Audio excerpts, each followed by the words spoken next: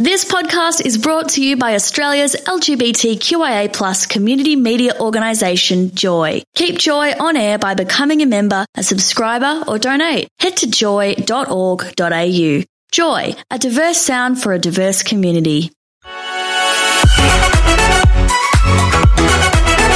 Tom and Mikey on Joy. We've got Commander Murray Fraser coming in to tell us all the exciting things that are happening out with the Vic Police. Tell us what's going on, Murray Fraser. What's the sitch with the Extinction Rebellion protests? Yeah, that was a pretty interesting week last week. We had lots of police in the city. Lots? They outnumbered the people that were in Myers. Well, that's right. There was one of the most significant police responses we've had for a while.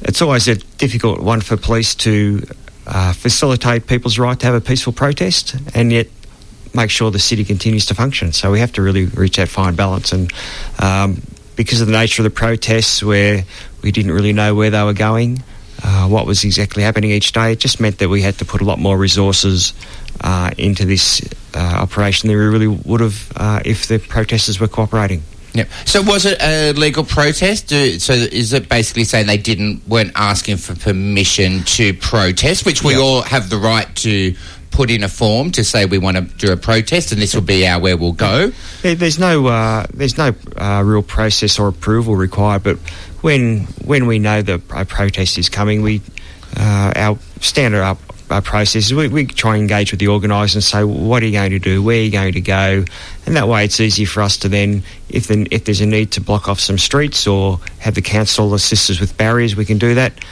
The difficulty with this is there was no real engagement that allowed us to pre-plan exactly what was going to happen. Yeah. So I'm assuming from the Victorian Police, it must be hard.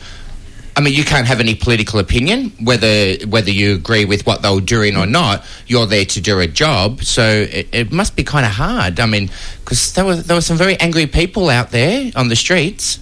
Oh, that's right, and that's always a challenge for our young men and women who are out on the front line, that they may well be in full agreement with the protesters, their ideals, but they have a job to do, and they do it really well. So I saw they were doing a lot of locking themselves into containers, gluing themselves on the ground. Does that make it gluing themselves on the ground? Well, they were super gluing themselves. Do those little notes saying I'm glued to the ground, and they were doing things like that. What a terrible idea that is. Well, I suppose it stops the police from picking them up and moving them off. I know, but then how do you get out of the situation after a while? No, yeah, that's what I mean.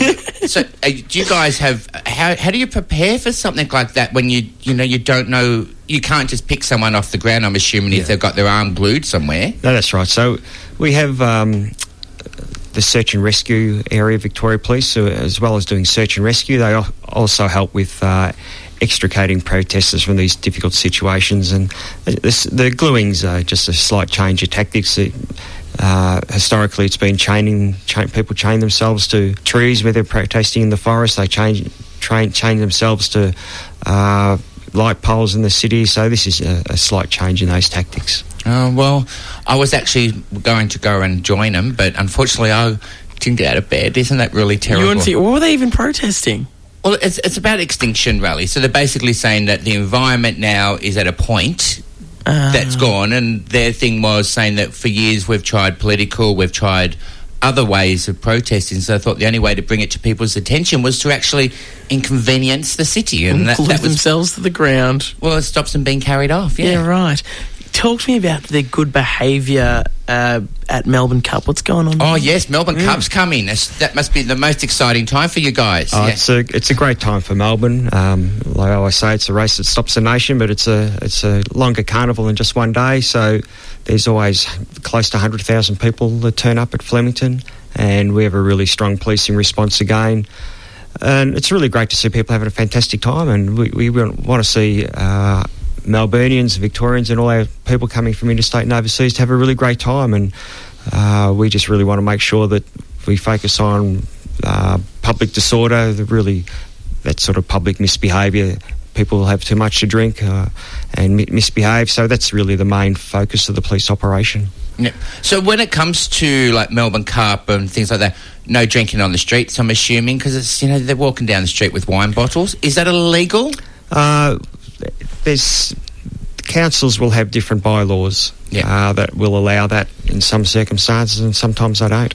And every council has a right to have bylaws that ban alcohol on open alcohol containers. It's all open, right? You can have things closed. Is that correct? That's right. All right. Those little loopholes. The more we learn. I've always been fascinated with the Melbourne Cup because people get dressed up so fancy and then just get absolutely obliterated. And where's the decorum? Where's the class and sophistication around throwing money at horses racing? Yes, well, I agree. So, I mean, there should be times when the police should be able to arrest some very bad, terrible fascinators that come in and out, but that's not your responsibility there, I'm assuming, no. But it's always interesting to see how people are dressed on the way to the Cup compared to on the way home. Well, we used to live in Flemington, and we actually lived when they used to park in our street, and you'd watch them look beautiful, and then you'd watch them come home at the end of the night, and their hats are half hanging off, walk of shame, no shoes on, you know. Yeah. And it's a nasty look. Well, stay safe. Good luck. Thank you. It should be a great week for Melbourne. Hopefully. Thank you so much for coming in. Yeah, with good weather, Melbourne. Please turn it on for Melbourne Cup. Nothing's worse than being at the Cup in knee-deep water in that car park. It is hell. Wake up with Tom and Mikey, Thursdays for breakfast on Joy. Tune in to 94.9 in Melbourne. Stream live at joy.org.au or download the Joy app. Find all our podcasts at tomandmikey.com. Subscribe on iTunes or wherever you get podcasts. Joy Podcasts, where you want them, when you want them. Thanks for listening to another Joy podcast brought to you by Australia's LGBTQIA+ community media organisation, Joy. Help us keep Joy on air. Head to joy.org.au. Joy, a diverse sound for a diverse community.